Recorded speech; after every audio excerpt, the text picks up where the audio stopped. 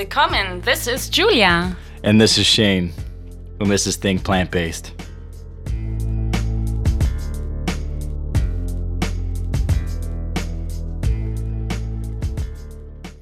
Think Plant-Based. Make sure to check out recipes, health tips, travel tips at www.thinkplantbased.com. And we're officially on iTunes, so please rate and write us a review on iTunes. Write us a review. Give us 2 stars, 3 stars, maybe 5 stars. Let us know. For sure, 5. Yeah, I mean, who would give us 2 stars anyways, right? But yeah, make sure to do that because that's how we get found. Looking for amazing vegan vitamins? Hate swallowing pills like I do? Try Herbalend gummies. Get 15% off all orders when using discount code ThinkPlantBased15 at checkout. Make sure to head over to herbalend.com. That is herbaland.com.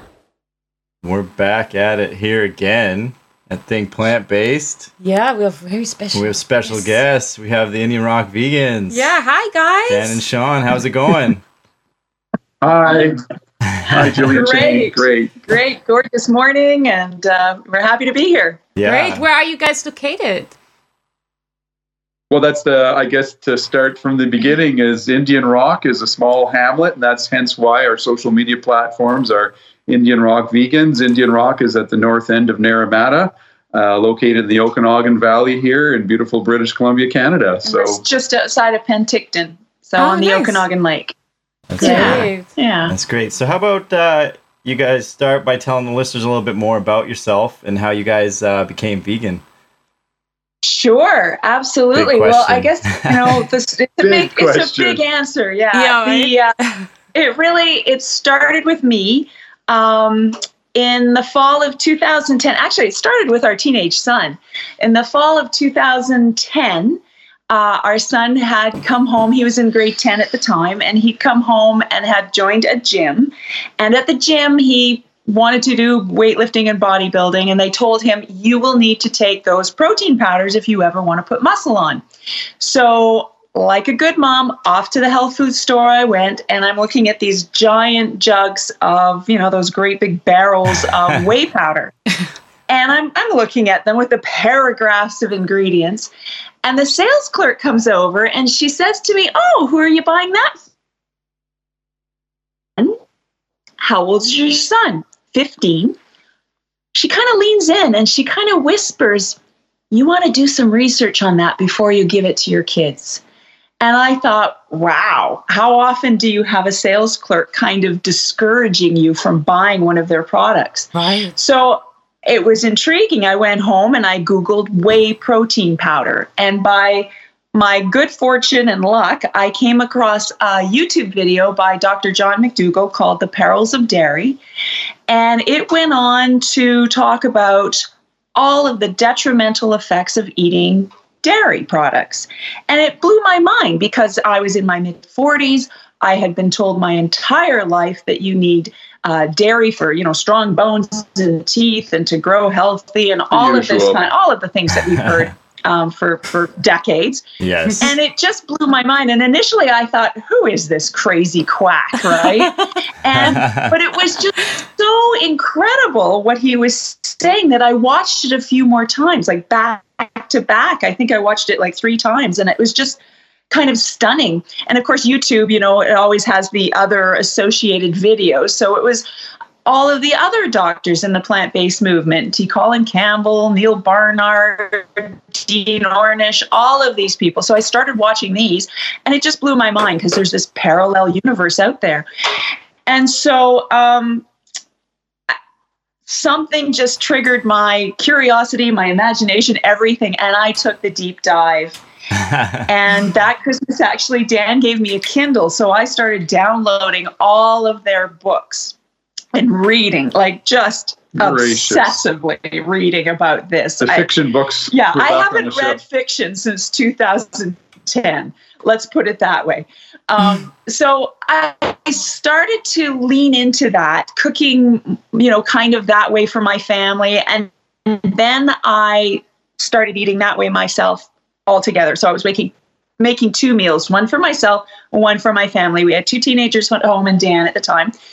And then I read The China Study by Dr. T. Colin Campbell. And that was the quintessential moment for me that I thought to myself, there is no way I can continue feeding my family in the manner that I had been. So it was April 1st, 2011, April Fool's Day, that I cleaned out the entire kitchen. All processed foods, all animal products. Any meat in the freezer, I took out to the forest for the coyotes. I showed up at my neighbor's door with frozen, pounds of butter and bacon. And I said, hey, you guys want this? And they looked at me like I was crazy. Okay, but why are you giving this away?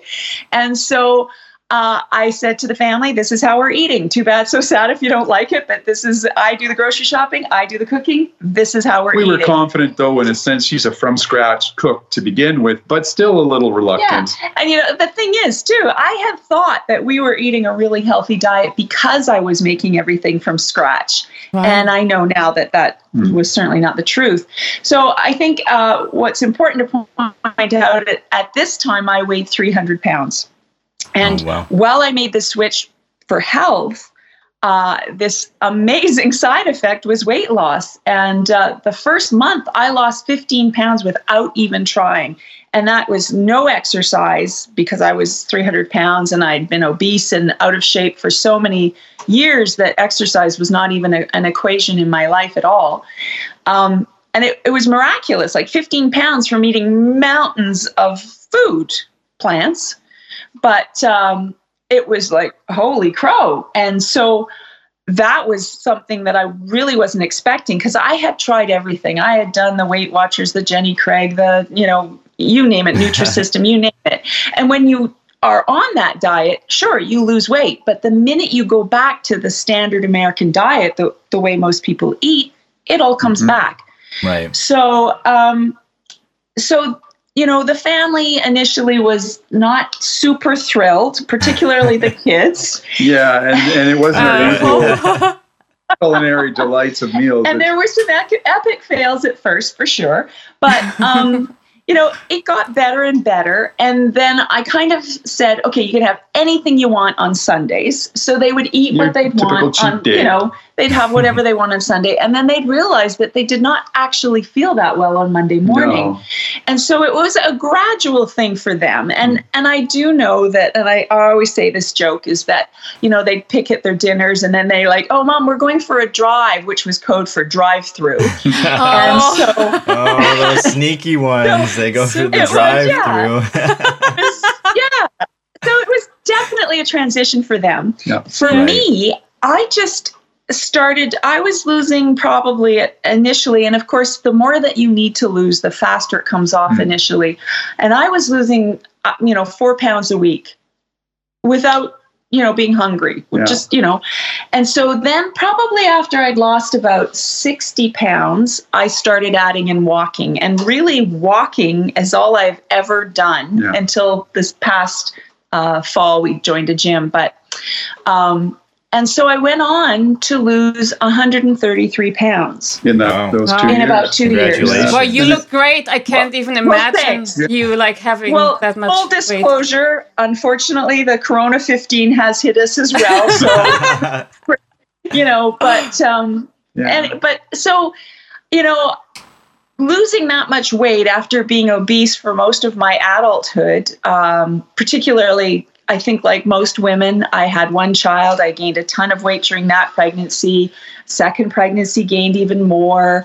And I think that's a common story for many women. And so to go on and change your life and lose that much weight really changes your relationship with the world. It was interesting to meet people that I hadn't seen for a long time. I was really interested. It was really emotional, actually. I would meet some women that I had known, and they would be so stunned by my weight loss because they had struggled with weight all their life that they would start to cry in public places. And it was just so heart-wrenching because I know what it's like to be overweight and feel helpless and to think that you're an embarrassment to your children and that you sit on the sidelines and that was the not hardest participate. Thing. Yeah, I think that really affected our family life as well because we're not, fitness fanatics, but downhill skiing and water sports and so on, and camping just so play a lot, soccer on the lawn, things like that. I was a spectator in our family's life. Yeah. Right. And so it was a huge evolution for me personally. Yeah. And here I am. That started 2000, leaned in 2010, really did it 2011, and here we are 2020, and statistically they say that 98% of people gain back all their weight plus more, and I have not. It has been the case. And and I think Congratulations. that That's well, amazing. thank you. Yeah. And I really think that that's a testimony to the plant-based lifestyle.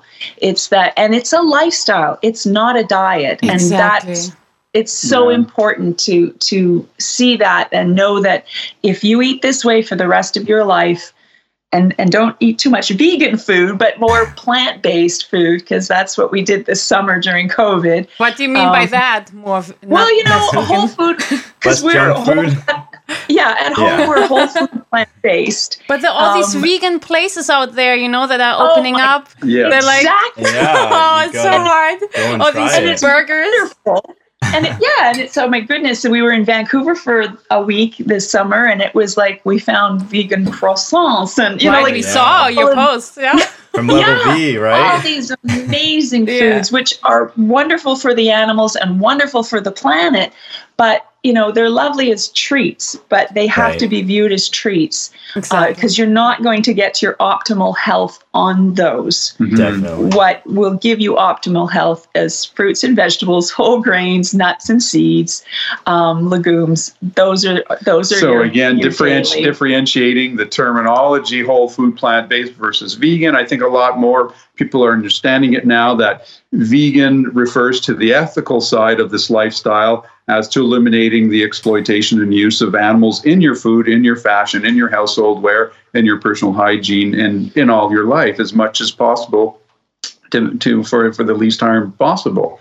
Now, it's one of the more humorous accounts too, with her weight loss, again, just in the initial stages when we would, again, as a couple, meet up with people, and or if it was individuals who, who knew us both, but we hadn't seen in a while again. And the typical encounter would go, At a wedding. We were at a wedding one time. Yeah, we were at a wedding. The one that was pretty wild. And there was some awkwardness as to my friends and acquaintances coming up to me and say, "Oh, I haven't seen you in a long time." It was a workmate a workmate. And so some of the other peer group were there too that, don't see often. And they were standing more shoulder to shoulder to me. And the conversation was mostly directed between myself and the individual, with the odd glance towards Sean with the typical head to toe. Of course, she had sunglasses on. She was dressed to the nines, looking like she did and does. And then until she spoke, and took my sunglasses and took her off. sunglasses off, and then their jaws would drop. And it was a sense of relief, because I think they thought Dan had showed up at a date. Yeah. And they're like, "Where's Sean? Where's Sean? He's having an affair and he's bringing her to our wedding? Yeah. What is this?" What's going on here? What have we missed? And that happened quite often. And we have this lovely Italian couple. He's since passed, but his wife is still here and close by to us and very dear to our heart. We would always go visiting. And I always remember the one time Al was in his living room, and they had this big picture window across the sidewalk. And we walked up, saw him watching his soccer, and rang the doorbell, and we could hear Maria in the background. "Who's at the door, Al?" And I hear him clearly say, "Oh, well, it's Dan, but I don't know who the heck is with him." So Maria, this older Italian woman, beautiful, fabulous, friendly woman. Again, the conversation starts. She's looking at me. She this kind of a look of disdain almost, and not acceptance as to who is this. And then when Sean started talking, she just grabbed her face and then went into an Italian Bella. Oh my! Oh yeah, they do that. Yeah. We have So that Italian background, so we know how Italians react. They actually tell you straight ahead, "Wow, you lost weight," and stuff like that, right? Yes. Yeah. Yes, and now, and oh my gosh, and that's wonderful for you. And then again with myself too, during those 2 years when she started into this, I'm typical male, late 40s, shift worker with RCMP. I've been with the RCMP, just retired, about 33 years now, but, always mostly a shift worker, 4 on, 4 off, 12-hour shifts, which can be a bit difficult to contend with proper nutrition and diet. And typically, I was about 35 pounds overweight. You go to the physician and you hear the typical things of metabolic syndrome, pre-diabetes, high blood pressure, high cholesterol levels, and the weight. And during those 2 years of even just eating 95% that way in the home, I lost the weight. My blood panels were just improved drastically. No more pre-diabetes, eliminated the metabolic syndrome. High blood pressure, high cholesterol all disappeared. Yeah. And we thought, well, wow, this has been fantastic. We thought we were bulletproof, really, So that brought us to the fall of 2013, so I was down to, and I have to say, too, that I had never set a goal of how much weight I wanted to lose. I didn't even really go into this for weight loss. It was the secondary and lovely side effect of eating plants. But it was like, oh, well, maybe I can lose 40 pounds. Oh, maybe I can lose 60. Maybe I can lose 80. Oh, my God, I just lost 100. And I mean, it just kind of kept going until it found its balance, until it found like I felt good and I wasn't losing anymore. So, I mean, I have to say that to people. Don't even set yourself a limit, because the sky's the limit. Really, it's amazing what you can do. So, yeah, here we were, 2013, thinking that everything was great. Our kids were plant-based now. We were about to become empty nesters. Yeah, Dan was about to retire in a couple of years. We were like, whoa, awesome, life is good. Yeah. And then, a big shoe dropped. I suffered from a week of extreme abdominal pain, not really knowing what it was about. And I've been relatively healthy all my life, other than the typical work-related injuries from, wrestling with what we would refer to as clients now, torn rotator cuffs and things like that. But I'd never really experienced anything, like what was going on. And we have, in my family, like everybody, there's certain medical things that seem to happen on and on. And this extreme abdominal pain for a whole week. And I was thinking, well, it's probably kidney stone or a kidney infection. We've got kidney stones and gastro things going on in my side of the family. And I thought, oh, this isn't good. So I put it off all week. I worked through it the week, and workmates were looking at me saying, you don't look well at all. What's going on? And kind of put it aside. And that Saturday, November 9th, 2013, after a day of splitting firewood, came back into the house and just buckled over in pain. I said, we've got to go to the hospital. Something's going on here. And I can't put this off anymore. Right. So we drove into Penticton, and typical thing, and to the emergency ward. And because of the pain I was in, they put me on a morphine drip. And they said, okay, well, we'll see what's happening here. The first order of the day, of course, is some scans. They took scans, and, emergency room, you sit. The doctor came back and had, the papers clutched in his one hand. He ushered us off into one of the examination rooms. And it was from that point, it became very surreal, in that it was just so odd as to what happened was that I didn't even have a chance to sit, or, we're just standing there, the three of us. And he looked at me, he said, Dan, it's not a kidney infection or kidney stones. It's cancer. Your right kidney is one massive tumor. Oh, wow. And he went into this like a couple of sentences into even speaking, and you're just kind of like, it just pulls the rug from under your feet, and that typical of, you're thinking to yourself, and what's being said is resonating to you, and you hear those words cancer, and they explain that the preliminary indications were that it was the right kidney was one massive tumor, that it had metastasized out of the kidney into the vena cava and had spread into my lymph nodes. So not knowing a lot about cancer, but as soon as you hear the word spread, that refers to the term as it's metastasized. Right. And so we went home with, the next couple of weeks of notifying my coworkers that I was going to take a leave of absence. And we were told that it was, stage 4 kidney renal cell carcinoma is terminal. And then we met with the specialist. And again, he explained as to what had happened was that tumor growing into the vena cava, growing towards my lung and hearts, and that there was lymph nodes in the immediate area that were affected, as well as distant lymph nodes. And they stated that there's no effective treatment for it, that chemo and radiation is not effective, that I had months to 2 years to live, and that I would get sicker, and that it would be a very unpleasant and miserable 2 years. And they said, we'll set you up with the oncologist, and then we go from here. The first order of the day, those we do know you're extremely healthy. And it's interesting because aside from the cancer, I was extremely healthy.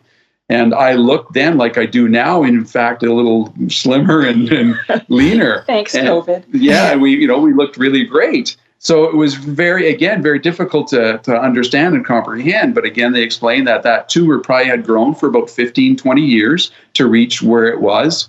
And they said, well, you're extremely healthy, even though your age, you're a great candidate for the surgery. So we've got to set up the surgery. So they set up the surgery date that Christmas Eve. That's how the four of us spent our Christmas in Vancouver at the Vancouver General Hospital, where I went for the surgery, an extreme surgery with 2 urologists and a cardiologist on hand.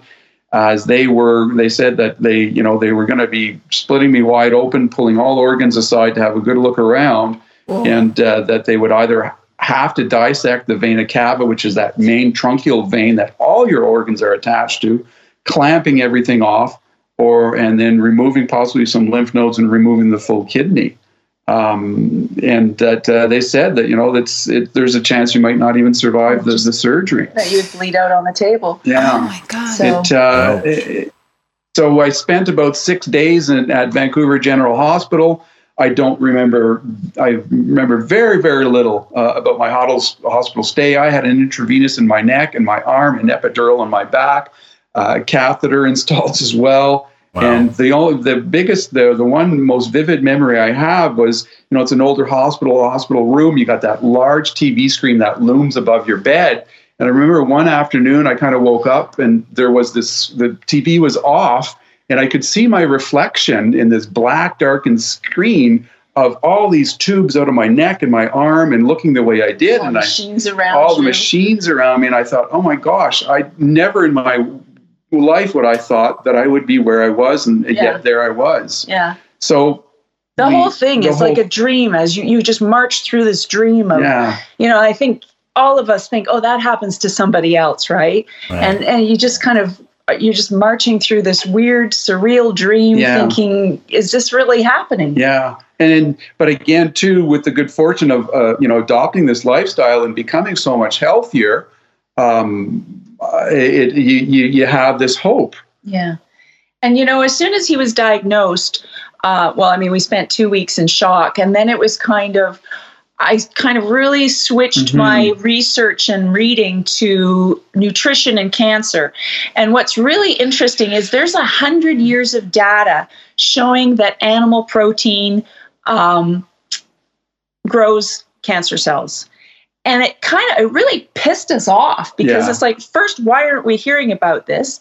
And then it was also okay, well then, been reading about this, let's put it to the test. Yeah. So we started before his surgery, what I called is our nutritional program of excellence. Yeah. And we took the deep dive of, we had been eating a lot of things, but we were totally oil-free, no processed foods, not even broken grains. So no flour products even. We were just eating whole grains and mountains of greens and several times a day.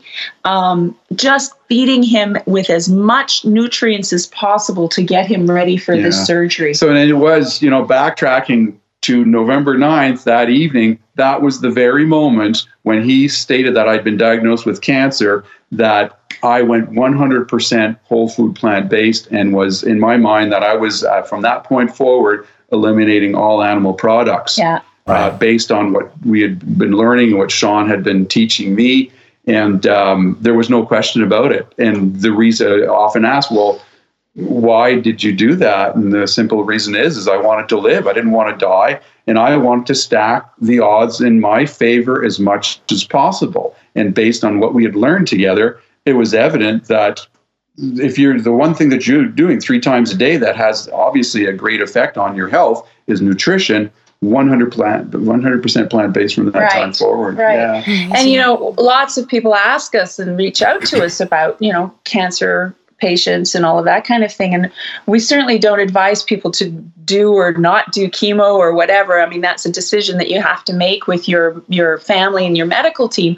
But what we do encourage people to do is tip the scale in your favor.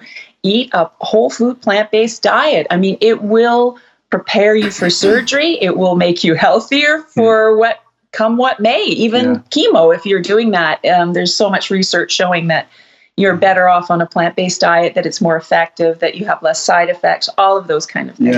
Yeah. Dan, did you feel like your recovery was better too because you were plant-based? Well, yeah, definitely. That was, I was going to thank you for asking that, because, you know, post-surgery again, well, you know, I was stapled shut with about 53 staples across my abdomen. Wow. And I couldn't eat. So, you know, initially, and because of all the drugs I was on for the first, you know, couple of days, I don't do well with meds like many of us. And it didn't take long before, you know, up at the middle of the night, wrenching your gut out, vomiting with nothing there, and these staples across your abdomen. I said, that's enough of all the drugs, extra strength Tylenol to try and get me through a bit of the pain. And then I kind of started sleeping better, which then permitted me to try and eat a bit. And essentially what we knew what's nutrient dense and high in calories, because I lost a lot of weight from the surgery. Right. And it was nuts. So freshly roasted nuts on the bedside that I would just graze, you know, throughout the day that I was bedridden. Yeah. And then what was interesting too is then sleep happened, because I was, you know, the insomnia was just brutal. I'd never suffered insomnia like that because of the drugs. And then sleep came back, which helped me recover. And then you start to notice that I'm starting to feel better. I'm starting to recover from the surgery. And slowly but surely that started to happen. And it was, you know, bedridden. Then I was downstairs in the living room, making it downstairs. Then the next, and within a month or so, I was, you know, walking to the end of the driveway, which was a big feat. And within a couple of months, you know, I was actually outside and walking a bit, and not doing the 5 kilometers that we do together, but I was starting up again. So, and that's where it really clicks to you that, hang on a second here, I'm not getting sicker. And I'm starting to feel better.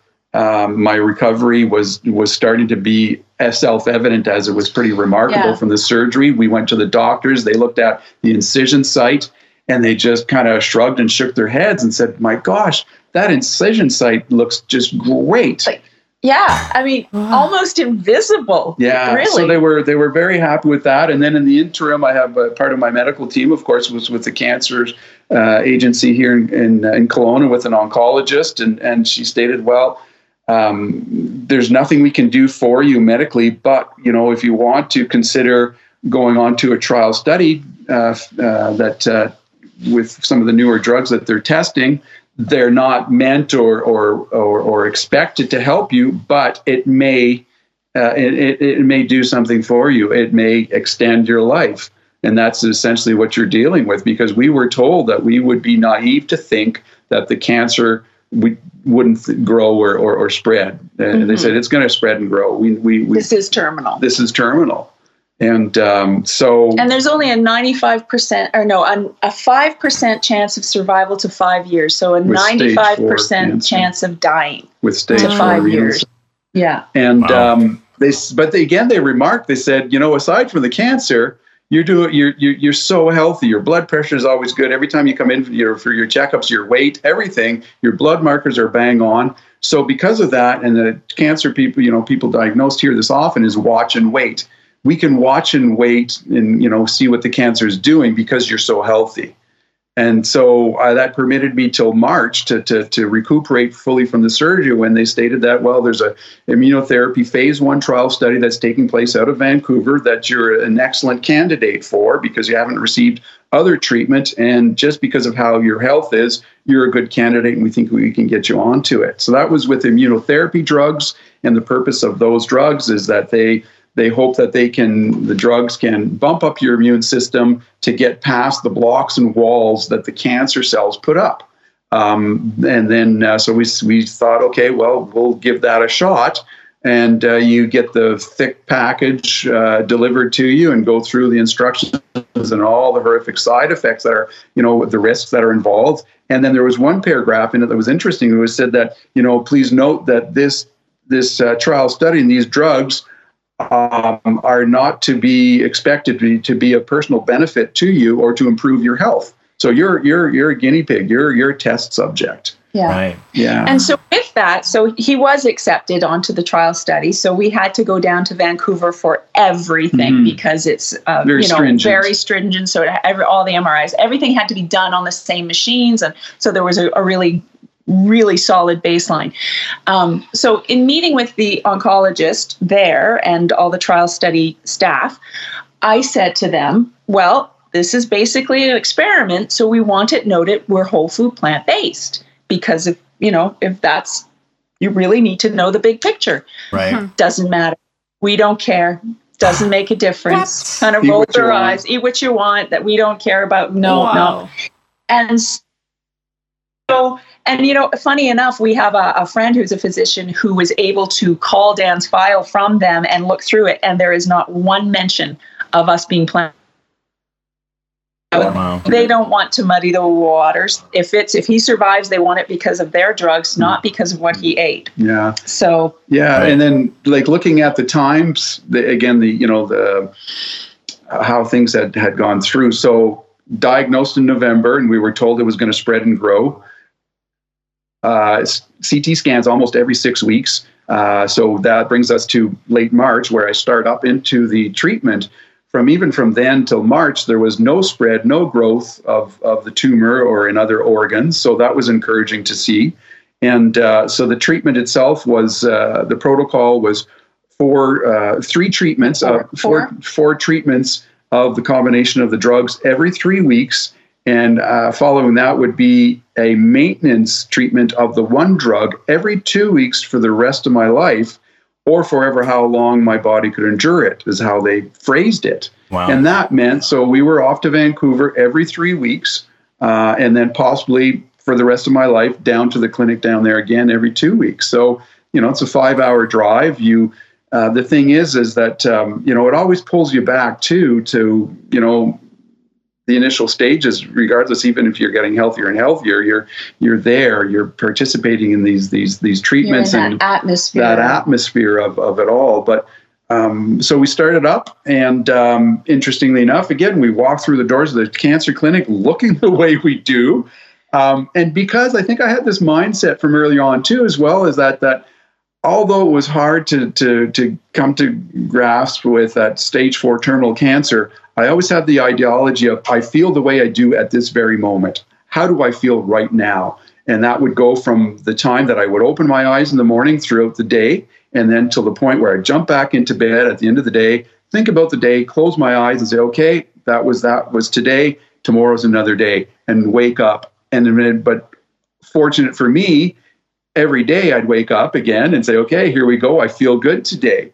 There's some rougher days, of course, but again, you get into this thing as to, I don't want to wallow in it too much because I don't know how much time I have. So the time that I do have, I want to ensure that I'm enjoying it as much as possible and doing what I can with that time. So that was always kind of the mindset. I was never angry about it.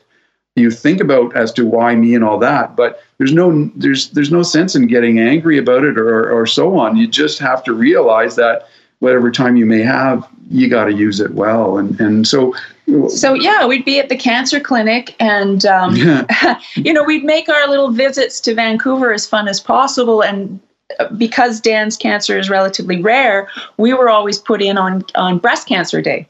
Mm-hmm. And so we'd be in a room with all of these women who'd lost all their hair, were just so frail and gray and, so gaunt. And it was really difficult because, again, we would walk in looking great and people would be like, which of those two? Why? So we'd go into these rooms with these women and we'd have fun and we would be laughing and talking, and pretty soon the whole room would be kind of laughing, and nurses would be looking in going, what the hell's going on in there?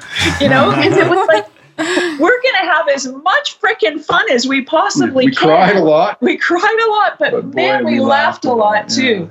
And so it was a crazy ride. Yeah. It was a crazy so we ride. kind of, every 3 weeks off. And it was a couple of days after the third treatment, came back home, woke up in the middle of the night with fever or feeling feverish. And that is one of the red flags for cancer people. So I tried to wake her up and I said, we got to go to the hospital. She said, no, go back to sleep. Everything's okay. I said, no, we got to go. And we went to the hospital. They drew blood. They had some difficulty getting the tests back to Vancouver because the system was down.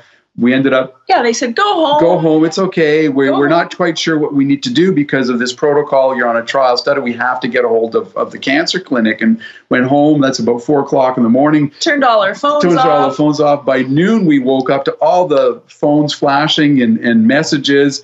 And so we hit the machine, and it was, of course, one of the physicians at the cancer clinic in a panic saying, where are you guys? Get back to the hospital. Your liver enzymes are at near fatal levels right now. The drugs have done what some of the side effects was, of course. They've attacked your liver. And they that was explained to us because it bumps up your immune system so much. It's like opening that cage of a wild tiger and not knowing what that tiger might do. So the drugs had attacked my liver. I was immediately dismissed from the trial study at that time. Yeah, we had to go back to the hospital right away, and you had to be put on intravenous prednisone to try and stop the attack and save the liver. And then they said, your liver enzymes are 25 times higher than the normal levels. They normally dismiss anybody when they reach 5 times the normal level. So it was a dire situation. And then, as anybody can tell, with prednisone being a steroid, it's pretty brutal. I didn't get weight gain from that steroid, but what I got was, high energy. And I was like a tween diagnosed with ADHD. And if the cancer wasn't going to kill me, I woke up talking and I fell asleep talking. And angry and all of the worst things that prednisone can bring. Yeah, but that was 6 months onto the prednisone. And again, slowly but surely, I recovered from that. And then meanwhile, again, the CT scans are not showing spread or growth. Yeah. So that was, midsummer. We go into the fall. Off the trial study, dismissed because it doesn't look good to kill your trial patient studies when you're trying to get that drug to market. Right. So they said, they've always accounted that people that have extreme side effects are the ones that seem to have had a response from the drug. But what always stuck in our mind was that, I was supposed to be on those drugs for the rest of my life. Yet here I was now dismissed, and so I'm after 3 doses. After 3 doses, and here I am. So I'm on that high wire, essentially without a safety line. And we went into the fall. They started using the term remission. Once again, they just shrugged their shoulders as to, you're Superman. This is a remarkable case of remission. And then again, no spread, no growth, and that we started getting shrinkage in those remaining lymph nodes. And by Christmas, I had one of the last CT scans. We got the results back from them. And by January, February, when I got the results, they said, your cancer is radiologically undetectable. And if you were to walk into this clinic as a new patient worrying about cancer, we would turn you around because you're essentially, you're cancer free. Wow. So that was that. That's pretty remarkable. And they didn't even ask what are you doing? Not even asking about your diet or anything, right? Yeah, that's so No, they always keep doing what, a lot of people probably hear this, whatever you're doing, keep doing it. Yeah, exactly. But I think, as an adjunct treatment, the one most important thing that you can do, and we always hear, proper rest, nutrition, whole food, plant-based nutrition. Right. Get rid of all those animal products out of your diet. And it's shocking when you are at the cancer clinic, they have all of these people, the volunteers who, do a lovely job, and they come around with a little trolley giving people little treats and things like that to make it nicer atmosphere, but the crap that's on those cards is the reason that everybody's is there in the first place. Yeah, I hate hospital food. It's the worst. I don't even know how it's going to help people get better. It's ridiculous. Yeah, exactly. I had dear ones dying from cancer in my family, so I'm so amazed with this story. You know, it's great. It's it really touches. Yeah. You know, it's interesting. I lost a lot of muscle mass from the surgery, not necessarily the cancer. So, you know, it was always building back up and then getting back onto the walks and hikes and so on. And so it was always just a steady build. And then you say to yourself, too, well, you know, every day is a great day. You know, after going through something like that, you know, life is pretty good. And we're fortunate where we live here in British Columbia, and in particular here in the Okanagan, and again here at Indian Rock. We're so blessed with the environment and the geography that we have, which I do believe really, really had a big part in my recovery, and being aware and mindful of every moment of the day, every season. Yeah. And, you know, it's 7 years in November. Yeah. And not only has Dan been surviving, he's thriving. Thank you. Yeah. That's amazing. But you have such a great mindset, I find, you know, like, I don't know, I think it's really scary to find out you have cancer, you know, but you really did the best out of it each day. And that's very crucial, too. Your diet, but also how you handle the situation. Because you don't want to stress your body too much, right? It's already in stress. And then if you get scared and you don't know if you're going to die, it gets worse. Like your immune system suffers a lot from that. Exactly. Yeah, and I think we're very grateful that we came upon all of this information well before. We have people that reach out to us that have just been diagnosed, and I think, oh my gosh, to have that stress, that fear, and think about having to completely revise your kitchen and reteach yourself how to cook and grocery shop, it's a lot. So we were lucky we were into that lifestyle even before the diagnosis. And so I think that's, you know, I hope as people realize the health benefits and how detrimental animal products and processed food is, that people will transition to this before in preparation, right? You don't want to wait till that 11th hour. You want to set yourself up for success before that, because you know, and some people reached out to us and said, "Oh, well, I guess your plant-based diet didn't work that well because Dan has cancer." But they said it would have been developing for 15 to 20 years beforehand. While we were eating tons of meat and cheese and dairy. So that was the thing. And you know, I have to say as well, during his recovery, after the surgery, of course, the pathologist takes samples and they grow them in a petri dish to see what the doubling time of the cancer cells are to get a better idea of what they're dealing with. And while Dan was still recovering, I took the call saying that we've gotten the results back from the pathologist. And it was like, we really are sorry to tell you, but it's an extremely aggressive form of cancer. And I remember hanging up the phone and thinking, that's it. We're done. We're done. And what I've come to realize now, what I think we believe, is that petri dish was a hospitable environment for those cancer cells to grow. And what we did with Dan's body is make it very cancer cells to grow. And so I think, you know, there's just so many apples. And so that kind of launched us into our next. After we got rid of the obesity and the cancer. Yeah, we were, again, too, kind of a segue into how this platform and becoming advocates for this lifestyle was. We were so fortunate, again, through social media, connecting with the makers of the film Eating You Alive, which people might be aware of. It is just a fantastic health food documentary on whole food, plant-based nutrition. I just happened to stumble upon their trailers on Facebook. And it was a Sunday afternoon, and I kept seeing them. So finally, I'm going to direct message them. And, you know, when is this movie coming out? It looks fantastic. Samuel Jackson, James Cameron and his wife, all the rock star physicians in the movement and the researchers.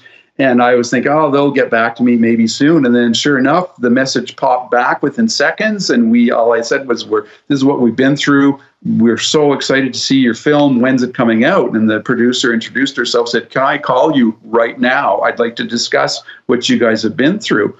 So Sure, I'd love to speak with you. So Marilee Jacobs and I spoke there in Chattanooga, Tennessee, and she said, wow, we just finished production, but your story of you and Sean is so fascinating that we're thinking we might want to reopen production of the film. Would you send us clips of yourself and Sean to kind of give us an idea how you present and so on? So we did that day. I told her, get back upstairs. It's not a Sunday chore day. Put something nice on, sit out in that chair.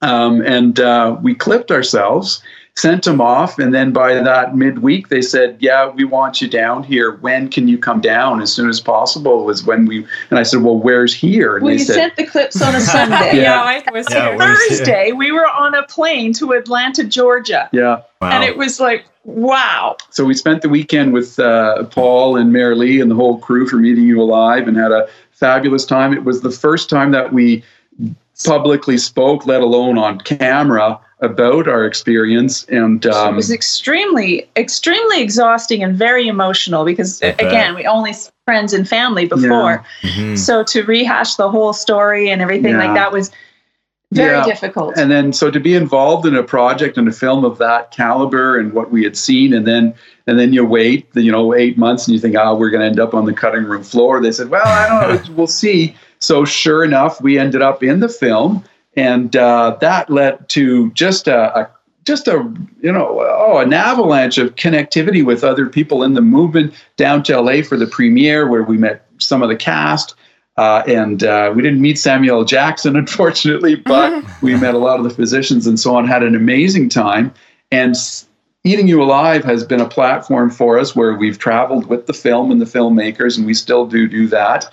And all the while, too, we call, everybody refers to it as the trifecta of this lifestyle, and that's how eating animals affects our health, how eating animals affects animals, and how it affects the environment. So the animal rights ethics issue became really paramount to us as well. As a veteran police officer, my life has always been about accumulating facts, information, and evidence, and also with respect to preventing violence and suffering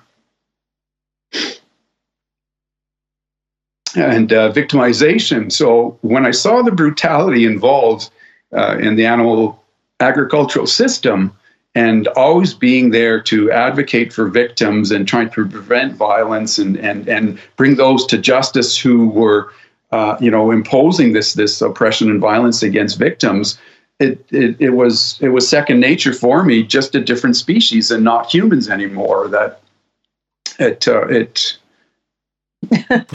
Thanks for what you guys do. You're amazing. It tugs on the heartstring. When you start to realize our work. Sure.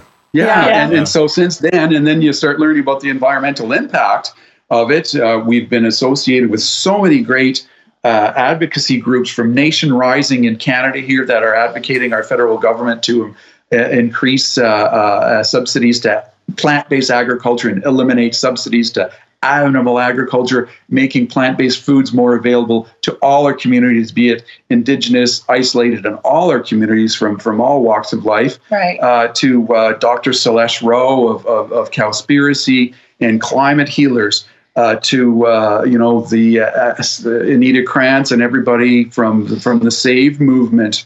Meet the Victims here in Canada, where we participated in Canada's first farm lockdown in Abbotsford, British Columbia last year, which happened to be a farm owned by one of the board of directors on the BC Pork Producers Board. So that farm was supposed to be a gold standard. And what the activists saw inside that barn, the 65 activists who entered the barn and sat there and saw themselves and what we, the 200 supporters outside of the farm that day, saw, was just horrific. And if that's the gold standard for that industry, that is a sad reflection. And I think, coronavirus itself, such an important lesson to learn that's not really being, at the very beginning, there was little wet market in China, what have you, and then it seems to have been completely ignored since then. But what we know is that it's a zoonotic transmission, as all epidemics and pandemics in the past have been, right back to the Spanish flu. And there'll be many more coming down the road if we continue to exploit animals and factory farm them in the way that we have. There's, I think you have this. I mean, we ate meat and dairy well into our 40s, and then you find out the truth that these products are killing us, they're killing animals, they're killing the planet. And it has, just by changing what is on our fork, has changed our life in every possible aspect. Yeah.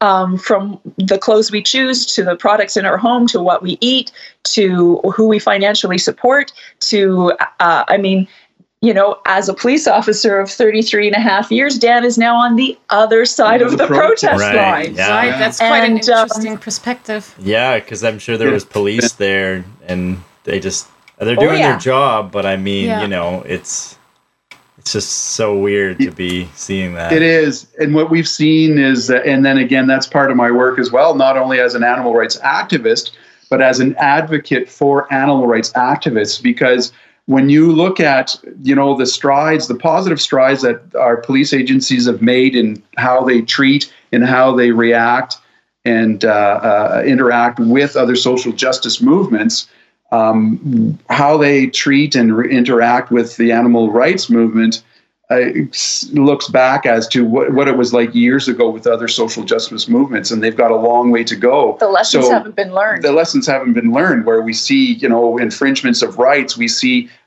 implicit biasness, and you see excessive use of force. Like there's one image in Canada here that always brings to mind was when Elizabeth May, the leader of the Green Party, was walked away very gingerly from one of the pipeline protests in Vancouver last year. It certainly pales in comparison to how some of the animal rights activists have been treated by police and by the general public as well too, but by police. So that's been a large part of my work and in my advocacy and lecturing as well, helping activists best interact with police, and not just the activists, but I've also offered this service and this insight to our police agencies across Canada. And most of them aren't as receptive as they could be or should be as to what my experience is on the other side of that protest line. And I think, most animal activists are much like us, law-abiding citizens who have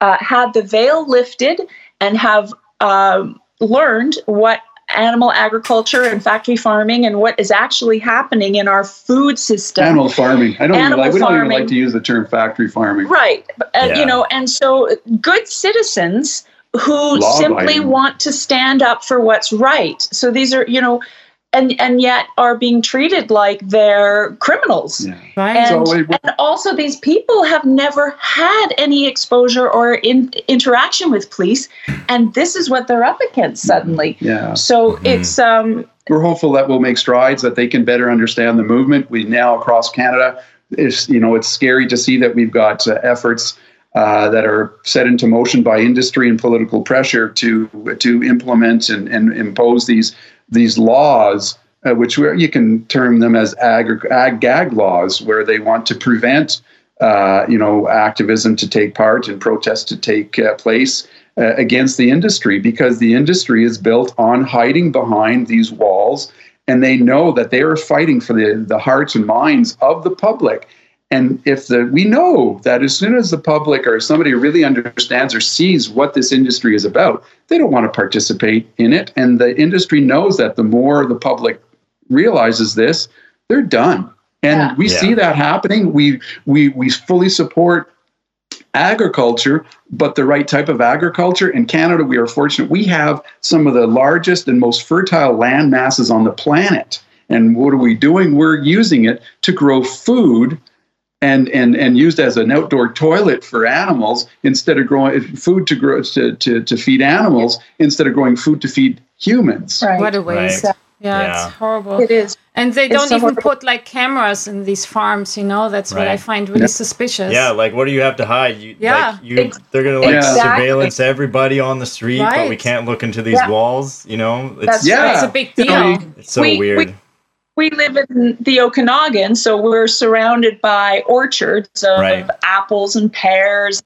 And none of those farmers have giant fences and notifications saying no cameras, no photos. And they don't call the police the minute you step on their apple orchards, and there are not SWAT teams taking you down because you wanted to look at an apple. No doubt. So, I mean, right? It's pretty telling. They know, you know, and then what cameras do end up in there are the ones that are from undercover investigational efforts. And they're really worried about that. And that's why, again, based in types of laws, not just provincial laws, but, you know, criminal code laws now that are trying to be changed to increase fines and jail times for essentially a trespass offense to go sit in an outbuilding. And, you know, the farmers refer to them as their homes. No, they don't live in those barns. Let's not kid ourselves. We saw the footage so I think, it's ridiculous. It's just, you know, and then so if we can, you know, if we look at the monetary things that are happening, the economical issues that are at hand, our healthcare system, the environmental impact, and if we can show all of these, you know, these different communities as to, look, this is going to be a benefit to everybody. And in the long term, and not just the immediate, but our future of our children, our just, you know, the next generations. Yeah. Right. So while we identify as whole food plant-based vegans, and we certainly do a lot to advocate the whole food plant-based part of it. I co-facilitate the CHIP program here in Penticton, the Complete Health Improvement Program, which is kind of a whole food based boot camp. But I mean, as healthy as we can be as individuals, if we don't have a planet to live on, it's really pointless. So, you know, we also promote the vegan lifestyle because, a Beyond Burger might, you know, it's certainly better than a beef burger, but is it better than broccoli? No. So it's always making those, you know, it kind of gets into the weeds, but we try and relay that message because that Beyond Burger will save animals and it will save the planet. And it help people transition. And it will help people transition. Mm-hmm. Yeah. So, and, you know, we obviously, you look at our social media, we certainly partake in those treats, you know, more frequently than we should have this summer. That's because they look better when we take like those treats than the ones we make at home. Well, yeah. You know, it's like eating whole food plant-based, it doesn't really look appetizing as like a croissant to most people. I think it's because it's like that's true, and then they're also comfort foods, right? That you grew up with and familiar, and you're like, oh my god. Yeah. But don't fool yourself. Whole food plant-based cuisine, even to to the degree of oil-free plant-based cuisine. It's not about deprivation. It's about taste sensation. For sure. It tastes amazing. I know. But when you go to the Instagram world, everyone's like more triggered about emotion. So I feel like they want the pizza, the burgers. That's juicy stuff. All the stuff we shouldn't be eating all the time, but we do. It's amazing. There's there's no fear for anybody who's eating a standard American diet, who's a carnivore now. It is so easy to transition over and have everything you've ever loved your whole life. So questions. Yes. And this, I'm sorry. Well, I mean, you guys pretty much answered most of the questions we had, right? But I guess like a lot of people still think it's so hard to become fully plant-based and be healthy on it. Like, and it's really not. No, right? Like, why do you think it's not? And you guys, I think when you're in Vancouver, it's really easy because there are all of these restaurants and there are so many things. But I really like to tell the story of my son, who was the one that started this whole thing and is a plant-based vegan now and is totally dedicated. He moved up to Dawson Creek, which is in very north British Columbia. Mm-hmm. And he has very, very small town. He has been able to maintain this lifestyle there. How did he do that? And he sometimes works. he finds things at the grocery store. Yeah. He's turned into an amazing cook. I mean, there's every grocery store has beans and whole grains and vegetables and fruit. Yeah. And that's all you really need. And he works in work camp sometimes, and it's a non-negotiable thing. And I think that's the thing. The hardest thing is just making that decision you're going to do it. And then once you've made that decision and you make it non-negotiable, everything else falls in place. Totally. So he'll go into these camps, and he will, if they can't provide him what he needs, he'll live on like rice and vegetables and fruit while he's in that camp. Yeah. And people will be looking at him. And luckily, he's a great big tall guy and pretty, you know, he did all that bodybuilding and weightlifting, regardless of not having animal products.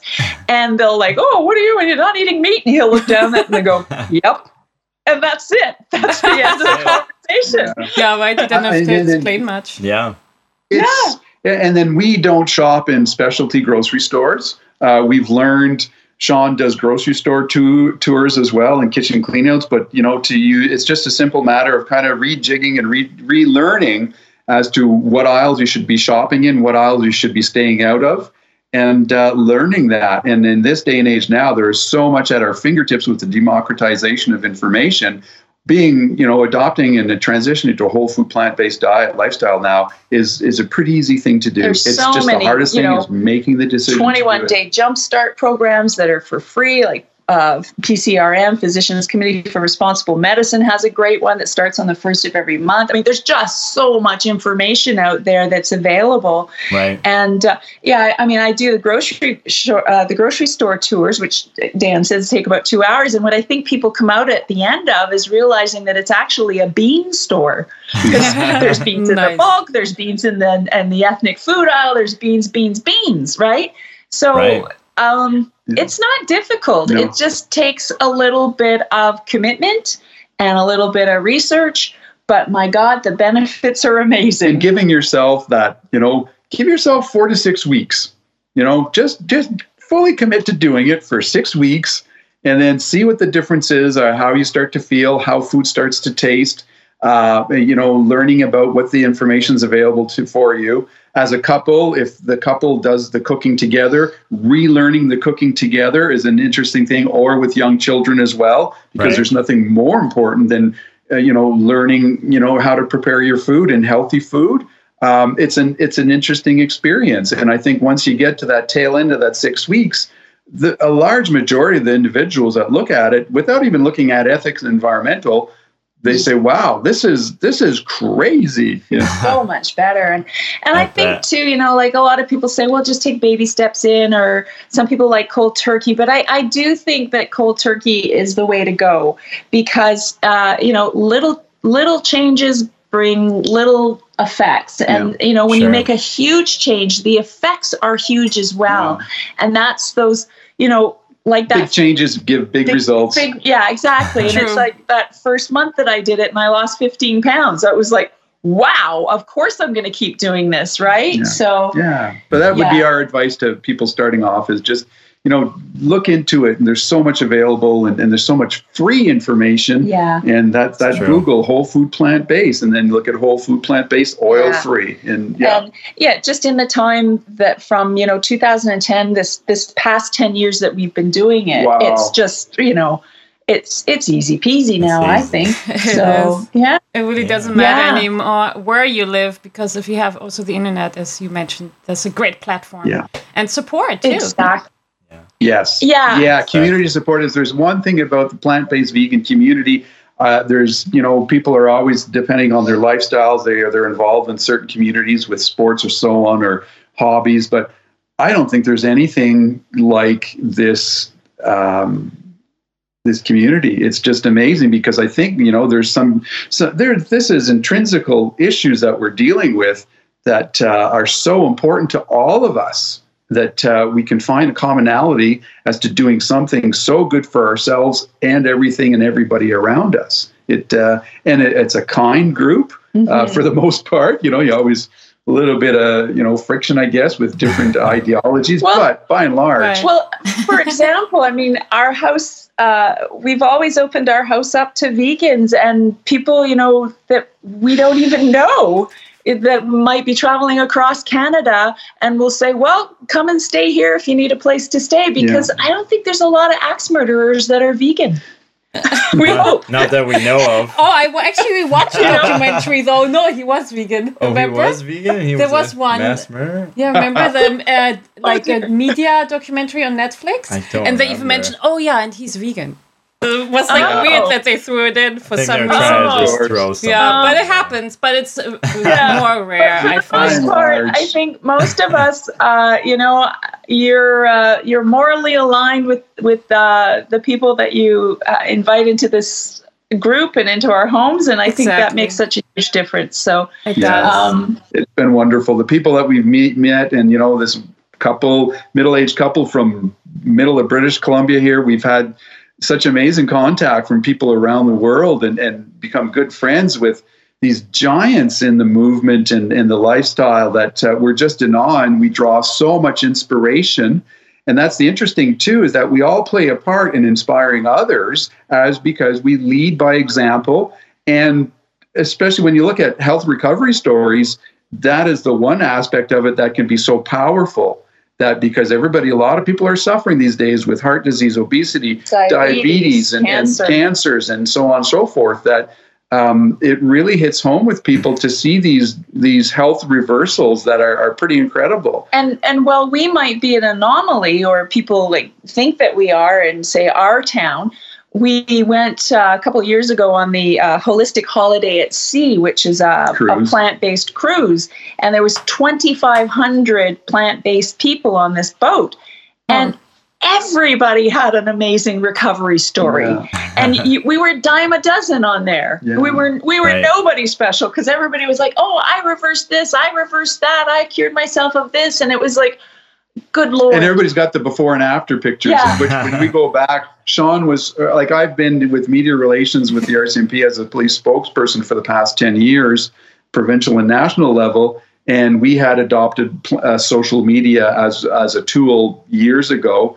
So I was always of the mind of telling Sean and explaining to Sean, I said, hang on to your pants here with our association with this film. And if we want to be advocates and get out on a platform, not that we're going to be or want to be or aspire to be huge or massive, but be aware that this is probably some of the things that we will encounter. And one of the most powerful things you can do and share is, again, those photos of the before and after, which was very difficult for her. Very difficult for me. I was ashamed and embarrassed by those photos. And it was so difficult to publish them the first time. But I'm so glad I did, because they serve such as a powerful tool for others. Yeah, right. They serve. Such hope. I feel like our stories are a gift that we can share with others to hopefully help them improve their lives. Yeah.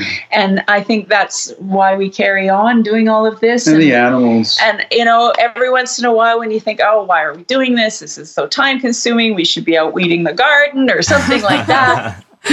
You get a message. We got a message last week thanking us for all that we share, and this person expressed that they were afraid, this was more about animal ethics, that they were afraid to share with their friends what they were feeling, and that she had shared a video that we'd put up. And she says, I don't know why I was afraid, and I shared it. I'm so glad I shared it. And she said, my voice is quiet, but it's growing.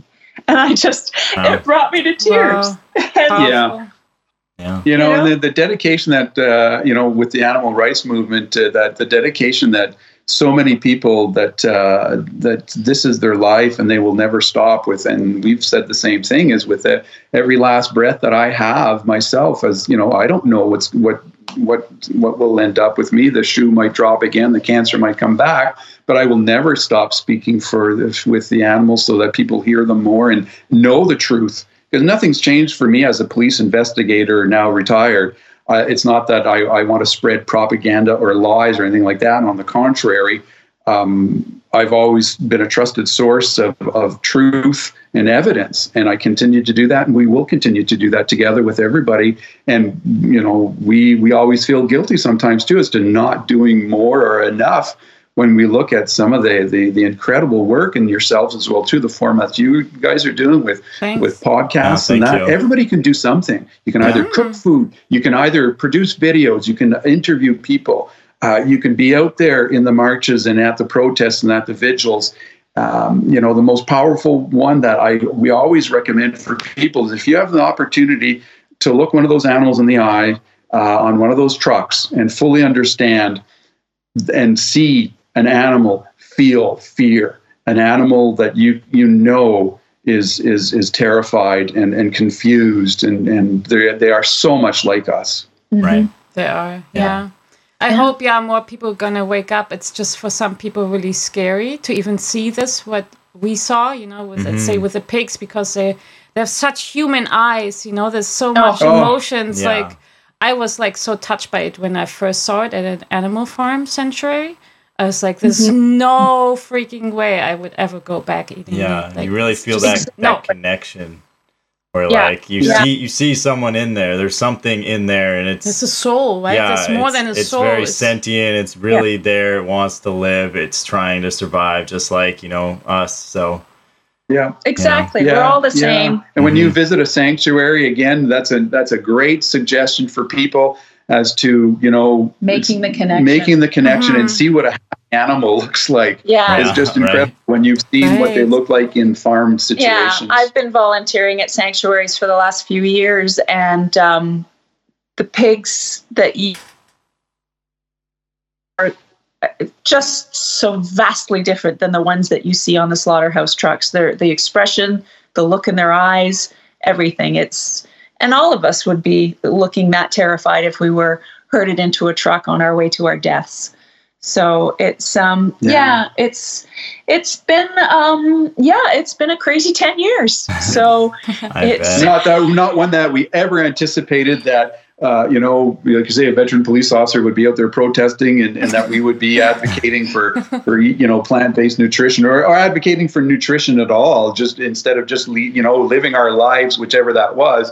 Now wanting to share this and being so passionate about it and knowing what it can do to help others. And it's every part of we bought a farrowing crate this spring. Oh, wow. For demonstration purposes to take to events. And it's a farrowing crate is the crate where you see often pictured where they will put the mother sow who has given birth to the pigs, where she's very restricted, yet she can lie down a little bit. Yeah. So we happened to see one that was on Craigslist, and so we whipped out and bought this thing. Didn't talk too much, get into details what we were doing with it. The guy's like, you're getting pigs? And we're like, not yet. Off we went. Had he known what we were going to be doing with it, using that as a demonstration tool. I don't know that he would have sold it to us. But anyway, it's on our property, and nobody comes on our property without getting a tour of this crate. Right. Contractors, visitors, neighbors, everybody. And I'm even shocked when you let a vegan even see it and touch it. Not seen one. And who hasn't seen one in person. It is such an effective tool because you cannot even imagine how small and cramped they are, and what a unbelievably cruel invention that was. And it's a changer. I think people see that and they just can't believe it. Yeah. So it's just marching on with education in every possible way. You can. Yeah, it's interesting. Canada, there was just some news out that one of the agricultural associations is going to permit the continuation of the use of farrowing crates to 2029. It was back in 2014. The use of farrowing crates was supposed to be eliminated, I believe, by 2022, if not sooner. And now they've been able to offer political pressure, and they've pushed that back further again. Yeah. Because they know it's just the same thing as the Canadian transport laws for animals, that they know that should those changes come into effect, it's going to be harder for them to do business. In fact, it might even be impossible for them to do business. So we have to look at it all from our ministries of health as to the benefits of the money could be saved, as to the environmental impact if we adopt a plant-based agricultural system, which will reinvigorate the agricultural system, and just for the health of our communities in general and the animals, eliminating this suffering to billions of animals. Mm-hmm. Yeah, totally. So well, on a positive note, do you guys have any exciting future plans? And where can our listeners find you if they want to know more about your story? So our platforms, mainly Indian Rock Vegans on Facebook group is a closed group that we invite everybody. That's where you will see the health aspects, health component of this lifestyle. And then, of course, our open Facebook page, Dan Sean Moskaluk, has the animal rights and everything in between, health and everything. And then on Instagram and Twitter, Indian Rock Vegans. We have dabbled in YouTube. I guess when you look at as Indian Rock Vegans, that's probably one of the things that we would like to see create. We've created a lot of content for we are brand ambassadors for Orange Fitness here, and we've done a lot of cooking content for them, so we'd like to increase that. But yeah, Instagram and Facebook, Indian Rock Vegans or Dan and Sean Moskaluk, and we're contributors for Jane Unchained. Yes, that's the other thing too. Great. We didn't get we had it on our show not too long ago. Yes, we've been we're one of 2 Canadian contributors, so we're the West Coast contributors for Jane Unchained. So we do travel quite a bit. We were just out in Kelowna yesterday at one of the shops, so that's one of the things you can see us there at Jane Unchained News Live. And then exciting news. Well, we want to carry on COVID, but we are planning on. We've always wanted to open a bed and breakfast, and we've decided that we would like to do a whole food plant-based vegan bed and breakfast. Oh, we're there. We will be there. Your first customers are here. Yeah, we'll be the guinea pigs. Yeah, we love to come to the Okanagan and stuff. Well, it's a little nerve-wracking because it's at this point in time, it's a smaller clientele that you're appealing to, because there's no way anybody's going to be having bacon and eggs for breakfast. So, so we'll see how that goes. But we've always wanted to do a bed and breakfast, and so that has evolved over the years, and so we're hoping hopeful. So the format would be, it's just the room rental with the meals or different packages, or even with Sean's. She's the subject matter expert, and I've always said it that it's because of her beautiful intelligence that I'm still alive today. So have lecture series, bring people in as well, and have immersion retreat style things, stays that are a bit longer. She'll drag them up the hill.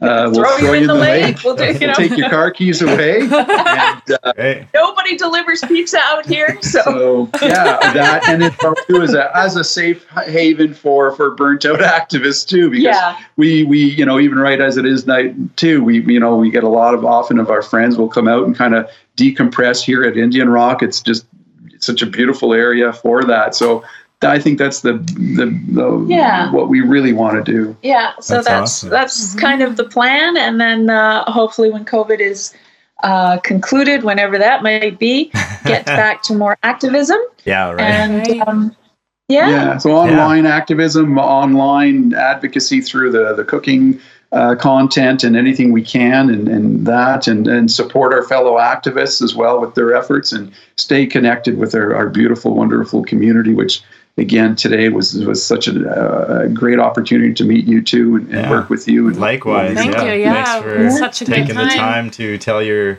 emotional story. I know it's hard to say sometimes, but it really, right at the heart. Right, and it's so inspiring, right? Like other people can do it too. You guys are such a living proof, that being plant-based works, and it's really also about your attitude, how you handle stressful situations as well, and then the support you have around you, right? You guys have such a great family that you guys support each other and make it through, no matter what. Yeah, exactly. And you don't even think of, what if I don't make it through? No, I will make it through somehow. You'll get it. Like, we can believe in miracles. Well, hope, without hope we have nothing, so you always have to hope, and it's certainly, you want to stack those odds in your favor as best as possible to have the healthiest life. You want to live, and then drop. You don't want to live and then have that steady decline for your last 15 years of misery and illness and immobility, and adopting a plant-based lifestyle. That's definitely the way to do it. Exactly. That's the hope. That's the hope.